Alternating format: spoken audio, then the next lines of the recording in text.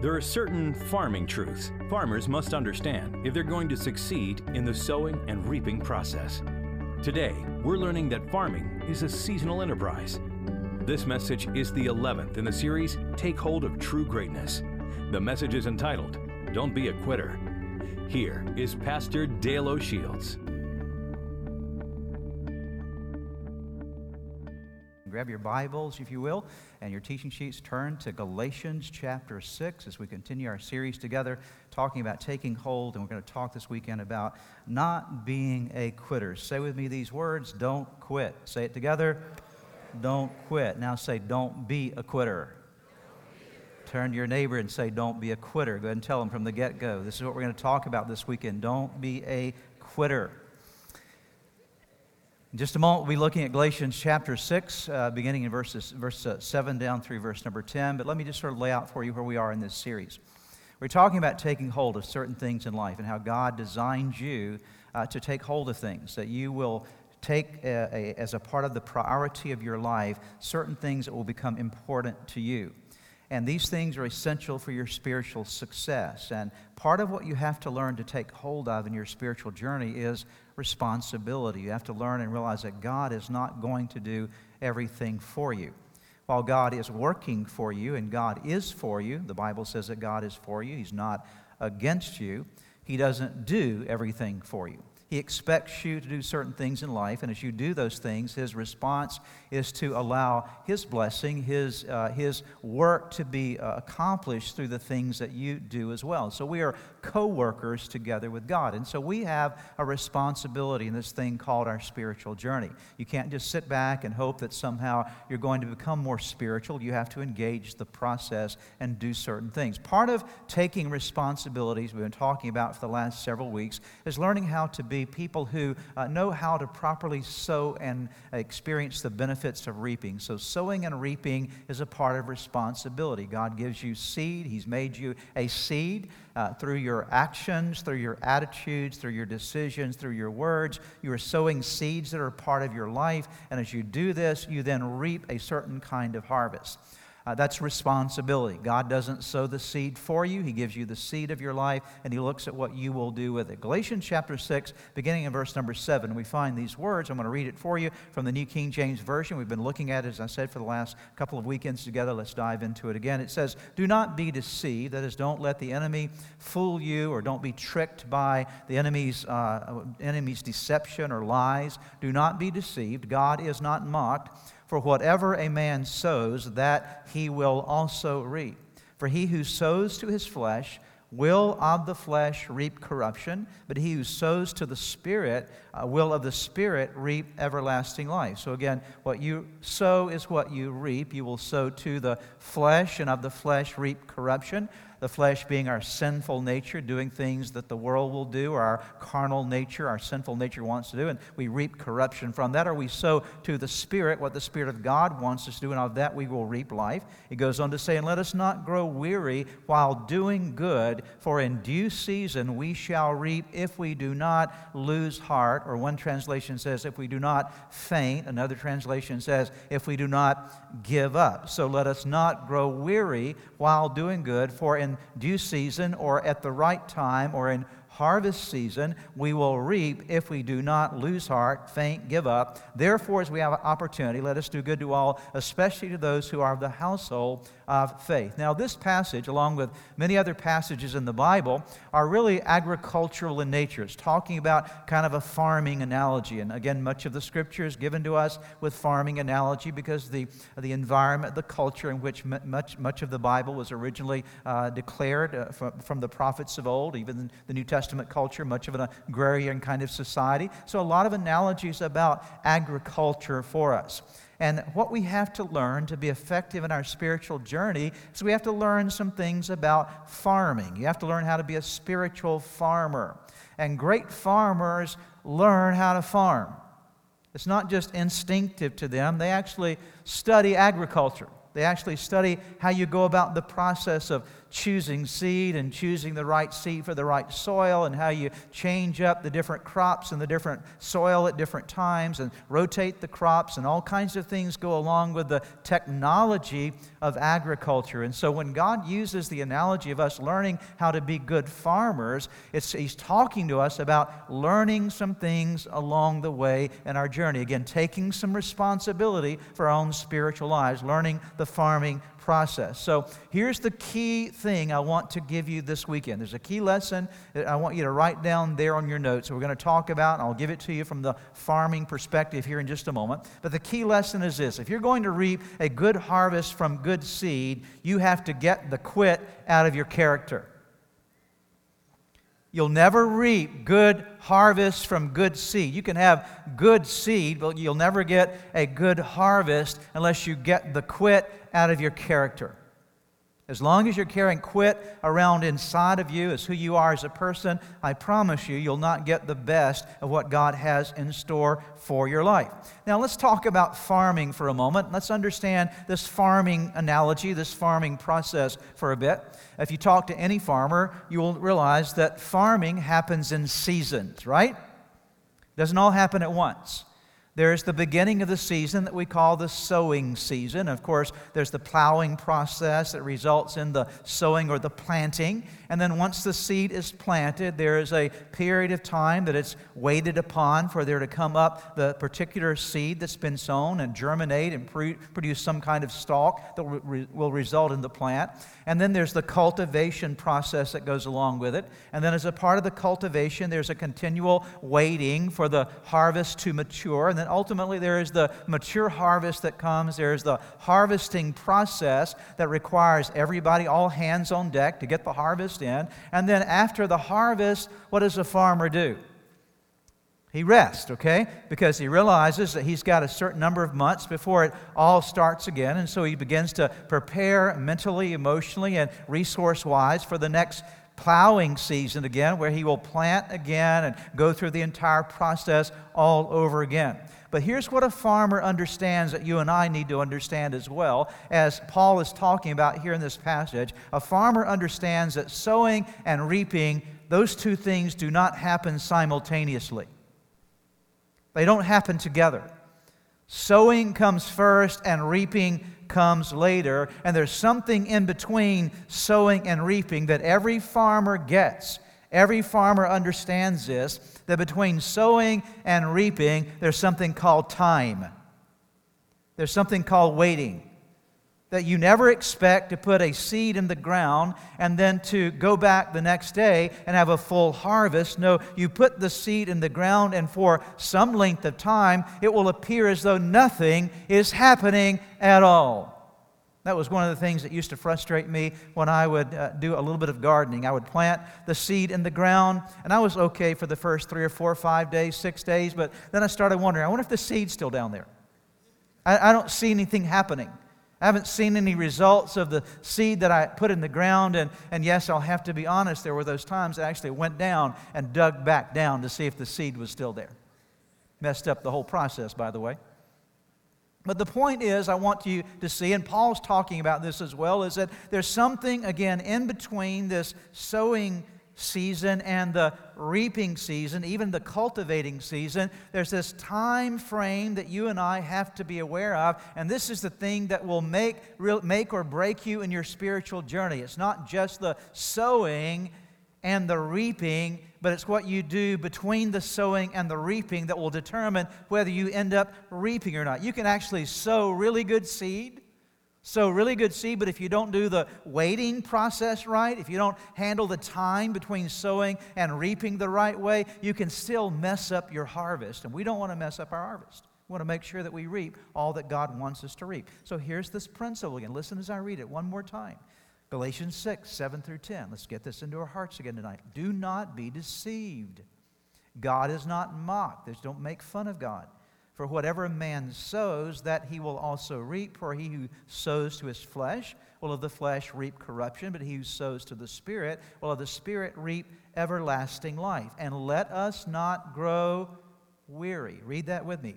And let us not grow weary while doing good, for in due season we shall reap if we do not lose heart. It's that passage that I really want to draw your attention to. It's that part of the equation of farming that I want you to get tonight. Let us not grow weary while doing good, because we will reap the harvest if we do not give up. So the imperative to us is not giving up in the waiting process. So here's another thing you'll see on your notes here, very important statement.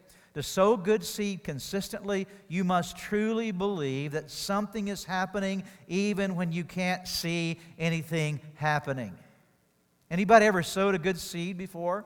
You're trying to get something good started in your life, and maybe it's in your marriage, your family, and your finances. You're trying to apply God's principles in that realm of your life, or maybe it's some dimension of your life. You're trying to turn a corner in and get it lined up with God's Word and God's will. And you start sowing that seed, and you're really sowing it as diligently as you can, and you don't see anything happen the way you thought it was going to happen, and you're hoping that things will change more rapidly than they do, but you're sowing, and it seems like nothing is happening at all. Anybody ever had that experience in life? I have. I've had those moments. I'm praying, and it seems like nothing is happening. I'm giving. It doesn't seem like anything is happening. I'm sharing my faith. It doesn't seem like anything is happening. And you could sort of add to the list, on and on, of all the different kind of spiritual activities that we do. But here is the principle. You have to come to the place, if you're going to grow in your spiritual journey, to understand something, that when you sow, it doesn't mean that automatically and immediately you're going to reap. You have to believe that something is happening in the spiritual realm even when you can't see it happening.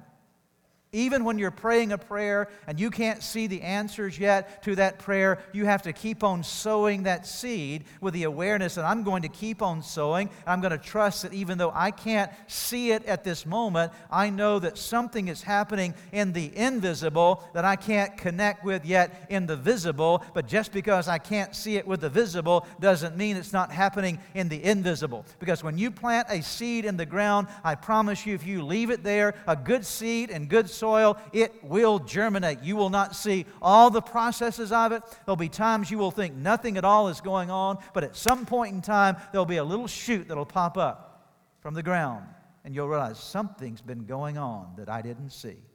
Something's been happening that I didn't realize was happening. Underneath the surface, there's been a process at work.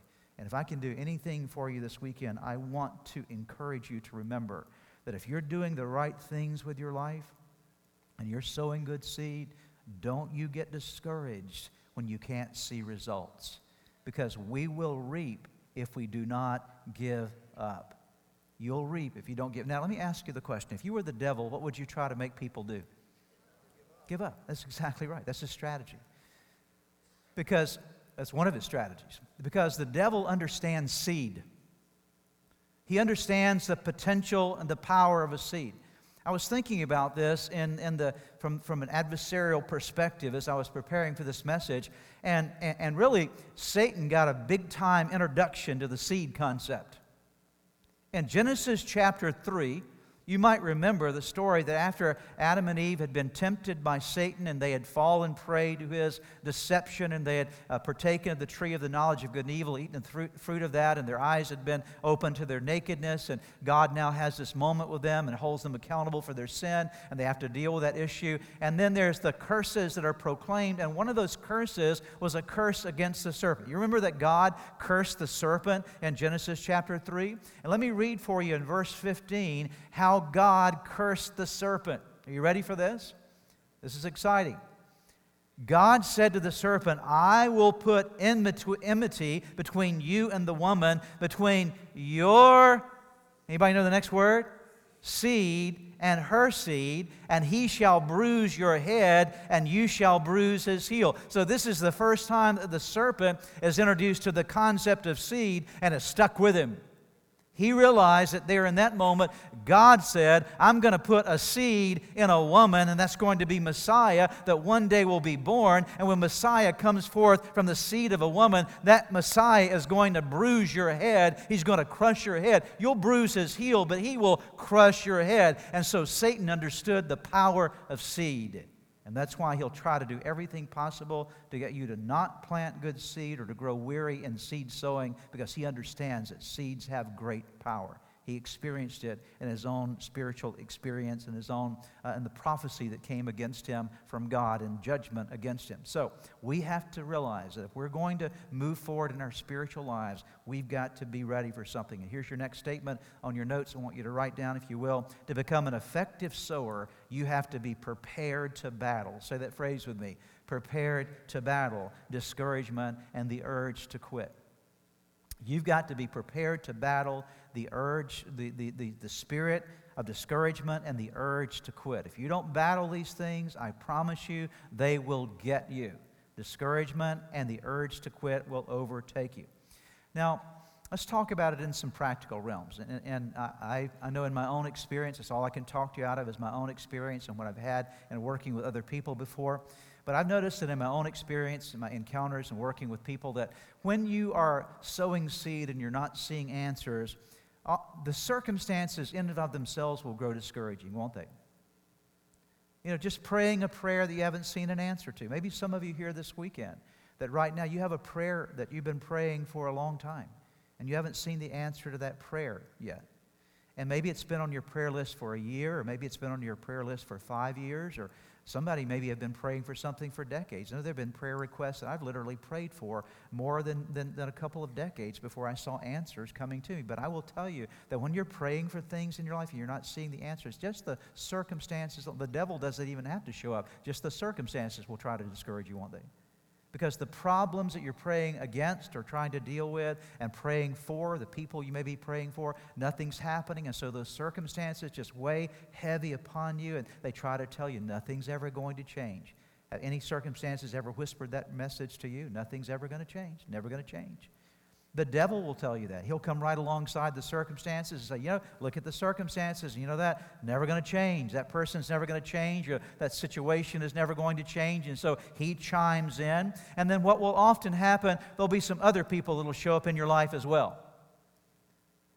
And they will show up and try to discourage you, and they'll have negative things to say, and they will try to kind of weigh you down with this negative mindset that nothing is going to change. And then your own mind starts kicking in, your own emotions start kicking in, and before long, what will happen is you'll just give up. You will stop that prayer process, or you'll stop doing that thing that was the very key. And I've seen it so many times. People will stop right on the edge of a breakthrough because the enemy loves to discourage. He loves to increase in you that urge to quit, that desire to just resign yourself to a situation. And dear ones, I want to tell you tonight, God is for you. He's not against you. If you're praying about something, keep on praying. If you're believing God for something, keep on believing. If you're trusting God to do something in your life, keep on trusting. If you're obeying God's word and not seeing an answer in some way, keep on doing it. Why? Because the Bible says, don't grow weary in well-doing, for in due season you will reap if you don't give up. If you don't give up. Say it with me. If you don't give up. Notice it's an if there. If you give up, you're not going to reap. And so the key is to keep on doing what you know you need to be doing and make a decision inside that you simply are not going to quit. You're not going to give up. You will keep sowing the seed. Amen? Now I want to help you to see this in a practical story from the Bible. And so I'm going to kind of conclude tonight by just giving you a Bible story. We'll read a fair number of verses in a moment, and the verses are really exciting to read because it's a story, one of my favorite stories in the Bible, and you'll see how not giving up makes a difference. And it's a story of a man by the name of Nehemiah in the Old Testament. Everybody remember a little bit about Nehemiah? If you don't remember Nehemiah, let me quickly tell you a little bit about him, or just to refresh all of us tonight so historically we'll understand something about this man. Nehemiah was a Jew who was living actually in Persia after the Jews had returned back to Jerusalem after their Babylonian captivity, and they'd rebuilt the temple there. But the problem was, even after rebuilding the temple in Jerusalem, after the Babylonians had taken them captive, they had destroyed the entire city, and the walls of the city were still down. And so they'd occupied Jerusalem for a period of time, but the walls of the city were still in ruins. Now think about this for a moment. If you have a city whose major defense is its walls, and the walls are down and been down for well over 20 years, 20, 30, 40 years, many years in fact, then that city continues to be very vulnerable to attack. That was the primary way to defend a city, had to do with its walls. And so it was a delegation from Jerusalem that came to Persia and met with Nehemiah, who happened to be serving the Persian king, and reported the situation to Nehemiah. And so we've really got a problem here. Nobody's taking care of the walls. Nobody wants to build. Everybody's kind of apathetic about it. And Nehemiah was deeply touched by the story that he heard regarding the walls of Jerusalem, that he inquired of the Persian king that he was serving and said, I'd like to go back down and really help my people rebuild the walls. He obtained permission from the king to do that. And he goes back, inspects the walls, and then gathers the people around and says, okay guys, we've got a project. We're going to rebuild these walls. We're going to do it. And so it was an amazing moment. In fact, an incredible study of leadership and just seeing how Nehemiah rallied the people and put the vision out there. And now suddenly everybody that did not want to rebuild, they're now engaging in the process, or at least desiring to be a part of the process of rebuilding. So they get started on the rebuilding process, and they're not into it very far until some discouragers show up. Discouragers begin to arrive on the scene, and these group of enemies that surrounded Jerusalem, they come against Nehemiah and come against the workers, and they're trying the primary goal of these discouragers, one simple goal: let's get them to quit. Let's don't let them make any progress. Let's don't disturb the status quo. Let's keep them in this vulnerable spiritual position, this vulnerable physical military position. We don't want them building these walls, so what do we need to do to cause them to quit? And I will submit to you today that the strategy of the adversary is still the same in 2014 as it was many thousands of years ago. Just like there was an enemy force that tried to get these folks to quit, there's an enemy force that will try to get you to quit as you start the rebuilding processes of your life. Now let's see what happens here in the story. Nehemiah chapter 4, beginning in verse number 1. I'm going to read down through verse 15. Just let the story unfold for you. Everybody got the history so far? You with me so far? Shake your head. Got it? Here's the story. Now you're going to hear some names here like Sanballat and Tobiah and folks like this. These are the discouragers. These are the negative, naysaying voices. When Sanballat, again he's one of these enemies, heard that that's the Jews, the Jews, were rebuilding the wall, he became angry and was greatly incensed. He ridiculed the Jews, and in the presence of his associates and the army of Samaria, he said, "What are those feeble Jews doing? Will they restore their wall? Will they offer sacrifices? Will they finish in a day? Can they bring the stones back to life from those heaps of rubble, burned as they are?" Tobiah, this is another enemy, the Ammonite, who was at his side, said, "What are they building? Even a fox climbing on it would break down their wall of stones. Hear us, our God." And here's Nehemiah's response. "Hear us, our God, for we are despised. Turn their insults back on their own heads." I like that prayer, don't you? "Give them over as plunder in a land of captivity. Do not cover up their guilt or blot out their sins from your sight, for they have thrown insults in the face of the builders. So we rebuilt the wall till all of it reached half its height, for the people worked with all their heart." When Sanballat, Tobiah, the Arabs, the Ammonites, and the people of Ashdod heard that the repairs to Jerusalem's walls had gone ahead and that the gaps were being closed, they were very angry. They all plotted together to come and fight against Jerusalem and to stir up trouble against it. But we prayed to our God and posted a guard day and night to meet this threat. Meanwhile, the people in Judah said, notice what they're saying now. The process of this work and the attack is beginning to wear on them. Here's what the people of Judah said. "The strength of the laborers is..." What are they growing? Weary, okay? The strength of the laborers is giving out, and there's so much rubble that we cannot rebuild the wall. Do you see the negativity starting to settle in? The circumstances still aren't looking good, and there are enemies around telling them they can't get it done, and they're beginning to feel the pressure of this and the desire to give up. They're tired. Also our enemies said, before they know it or see it, we will be right there among them, and we'll kill them and put an end to their work. Then the Jews who lived near them came and told us 10 times over, wherever you turn, they will attack us. So now here's the message. We're going to be attacked everywhere we turn. Therefore I stationed some of the people behind the lowest points of the wall, at the exposed places, posting them by families with their swords, spears, and bows. After I looked things over, I stood up and said to the nobles, the officials, and the rest of the people, don't be afraid of them. Remember the Lord who is great and awesome, and fight for your families, your sons and your daughters, your wives and your homes. When our enemies heard that we were aware of their plot and that God had frustrated it, we all returned to the wall, each to our own work. This is an amazing story here. Are you seeing the story? They start the project, everybody's working hard, things are going well, and then the enemies show up and try to discourage them and weigh them down and say, quit, quit, quit, quit. Stop your work. Stop your praying. It's not going to work.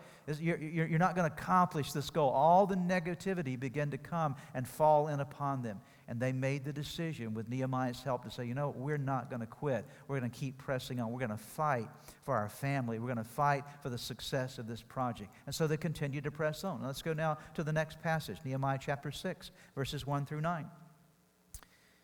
Here's the story here. When word came to Sanballat, Tobiah, Geshem the Arab, and the rest of the enemies that I had rebuilt the walls. So now they progressed to the fact that the walls were rebuilt and not a gap was left in it.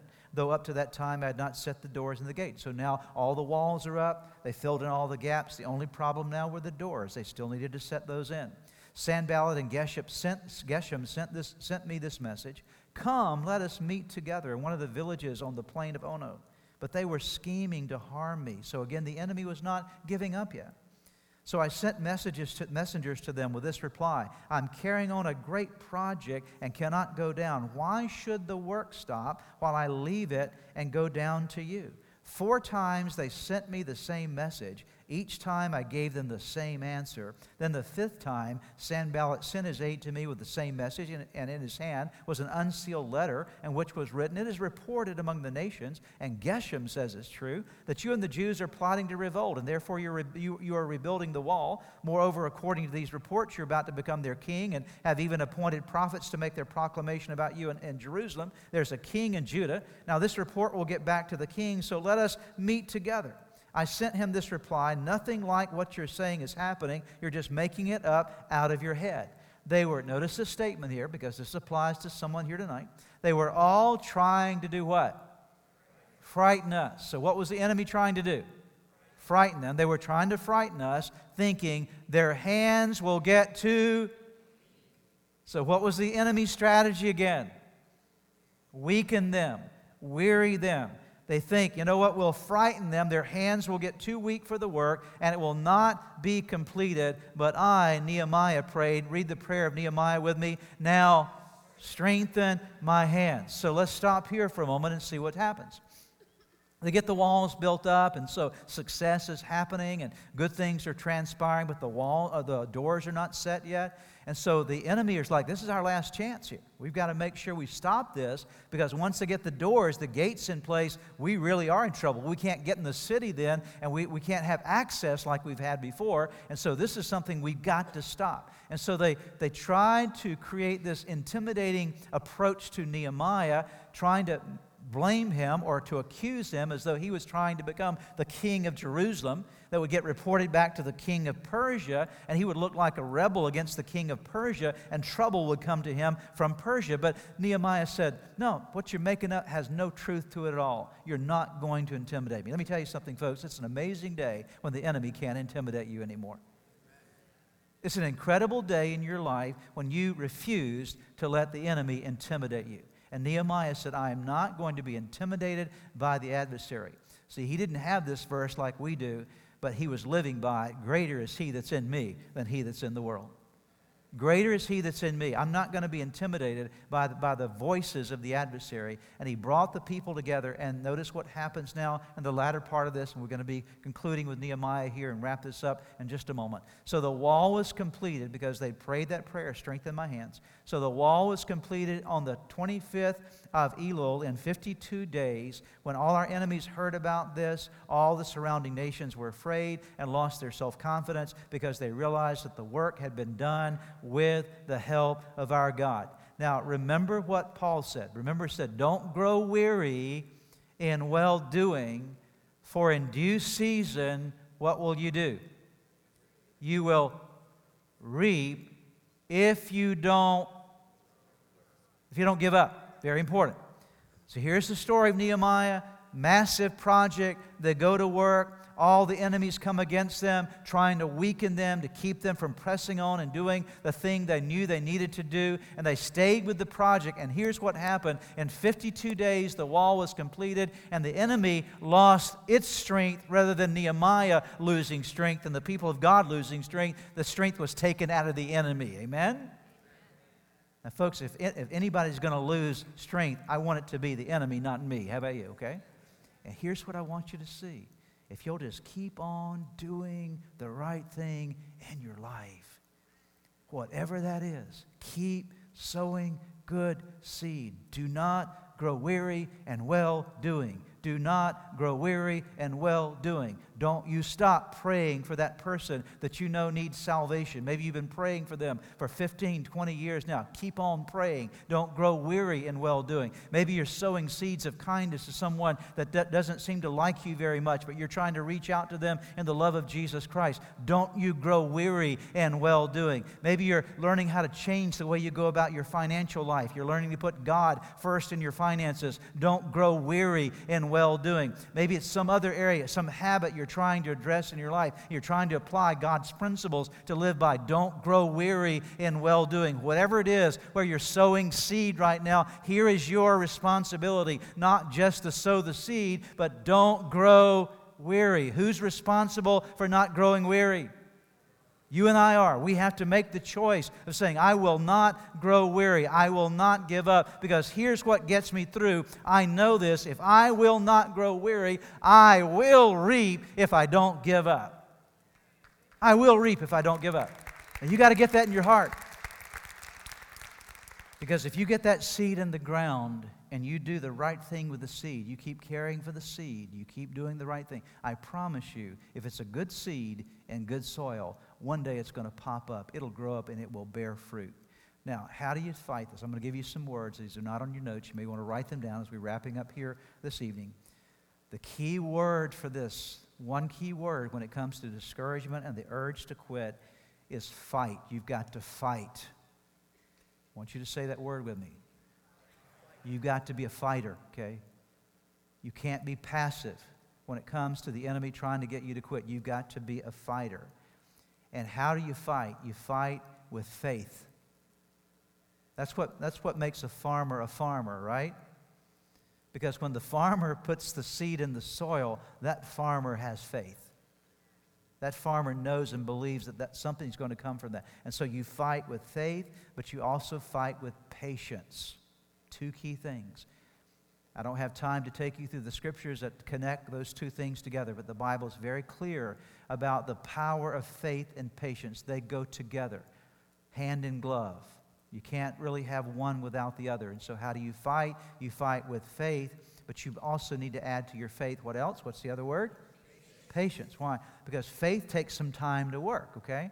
And by the way, here's the good news. While you're waiting on whatever it is you're waiting on with your faith, the good news is God's doing a work in you, okay? Something's happening in you as a part of the process, so no time is wasted if you use it the right way. And so faith and patience go together. I'll give you another thing to remember as well. When it comes to wanting to quit, you've got to remember the promise. So you fight with faith and patience, and you remember the promise. What is the promise? Very simple. If I keep doing the right thing, I may not see anything happening right now, but if I keep doing the right thing, I will reap if I don't give up. I will. You know, there have been days that I've had to say that to myself over and over again. I mean, right in the middle of a battle that I'm going through, a challenge I'm facing in my life that, anybody ever wanted to quit before? Okay? I'm the only guy here, okay? We all want to quit on stuff, don't we, okay? And we all get those moments in life. We just want to give up because it's too hard or too challenging or whatever it might be. Or, again, something's not changing as fast as we want it. And in those moments when I'm battling that in my own life, I have to pull out that armor of faith, and I have to say, God, I believe you. And God, now I'm going to wait on you because it's not happening according to my time, but you have a different watch than I wear. You do things in a different time frame than I do things in, and I know that your timing is always perfect. I will tell you something. God never misses the right moment, okay? He never misses the right moment. Now, we miss the right moments all the time, but God never misses the right moment. That's why you can have faith in Him and patience to wait upon Him. And then you grab hold of that promise and say, God, this is hard right now. I really want to quit. I don't see anything happening in this area of prayer, whatever it might be. But God, I have this promise I'm holding on to. And with faith and patience, I make a declaration, I will not quit. So what I hope tonight in the name of Jesus is I want to drive the quit out of your character in Jesus' name, okay? This will change your life, okay? I can't do it for you. This is a responsibility that you have to take. But let me tell you something. When you begin to get spiritually gritty like that, watch out, because amazing thing happens with people like this. Because you begin to take a stand. You say, you know what? I will not quit because I am going to reap. I will not give up. So get the quit out of your character in Jesus' name. Amen? Let's pray. Father, thank you for your word tonight. Thank you for reminding us, Lord, that there is that promise. You've told us very clearly that we're not to grow weary in doing good, for at the due season, Lord, when the moment is right, Lord, and you know the right moments, that we will reap if we do not give up. And so I pray for anyone here this weekend that may be battling that desire to quit, that desire to give up on something. Maybe it's in their prayer life or in their walk with you in some way or in a relationship situation. I pray that in Jesus' name, that right now, God, you'll drive the quit out of their character. Lord, settle them in you and give them that awareness of the promise, faith and patience in you. We thank you for it in Jesus' name.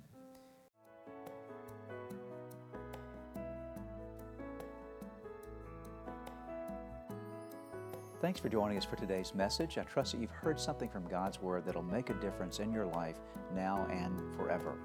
Maybe as you were listening to today's message, God began to speak to you about a personal relationship with Himself. You know, the most important thing we can ever establish in our life is a relationship with God, and we do that by opening our hearts and lives to Jesus Christ. If you've never invited Jesus into your life, today is your day. It's your opportunity. And I want to lead you in a prayer right now that you can pray that will forever change your life, that will allow your name to be written in the book of life for eternity. All you need to do is simply pray this prayer with me and mean it in your heart. If you'll mean this prayer, God will hear you. The Bible says that whoever calls on the name of the Lord will be saved. So would you pray with me right now? Whisper these words to God or speak them out right where you are. Say, Jesus, just mention His name. Say, Jesus, I admit to you today that I am a sinner, and I'm sorry, God, for everything I've done wrong. Jesus, I believe in you. I believe you are God's Son, the Savior, the Redeemer. I thank you that you died on the cross for me and that you rose again. I believe in you, Jesus. And then whisper this prayer. Say, Lord, today I invite you to come into my life, to forgive me of my sins, to give me a brand new start in you. I give my life to you today in Jesus' name. Lord, I thank you for those that prayed that prayer with me, and I ask that now they would continue to grow in you and serve you faithfully from this day forward. In Jesus' name. If you just prayed that prayer with me, friend, I want you to know that Jesus Christ heard you, that your name has been written in that wonderful book of life, and that now today you start a brand new life in Christ. And to do so, you need some help. You need to learn how to live your life for Jesus every day. And we'd like to provide for you. In fact, we have available for you some resources that you can get from our website, church-redeemer.org, that will help you to get a good start in your relationship with Jesus Christ. So again, check out the website, church-redeemer.org. Find those resources that will help you to get going in your relationship with Jesus. If you've prayed with the pastor today and made a decision to follow Jesus Christ, we have some resources for you on our website. Just go to www.church-redeemer.org galatians.com/newbeginnings. We pray that this message was a blessing to you.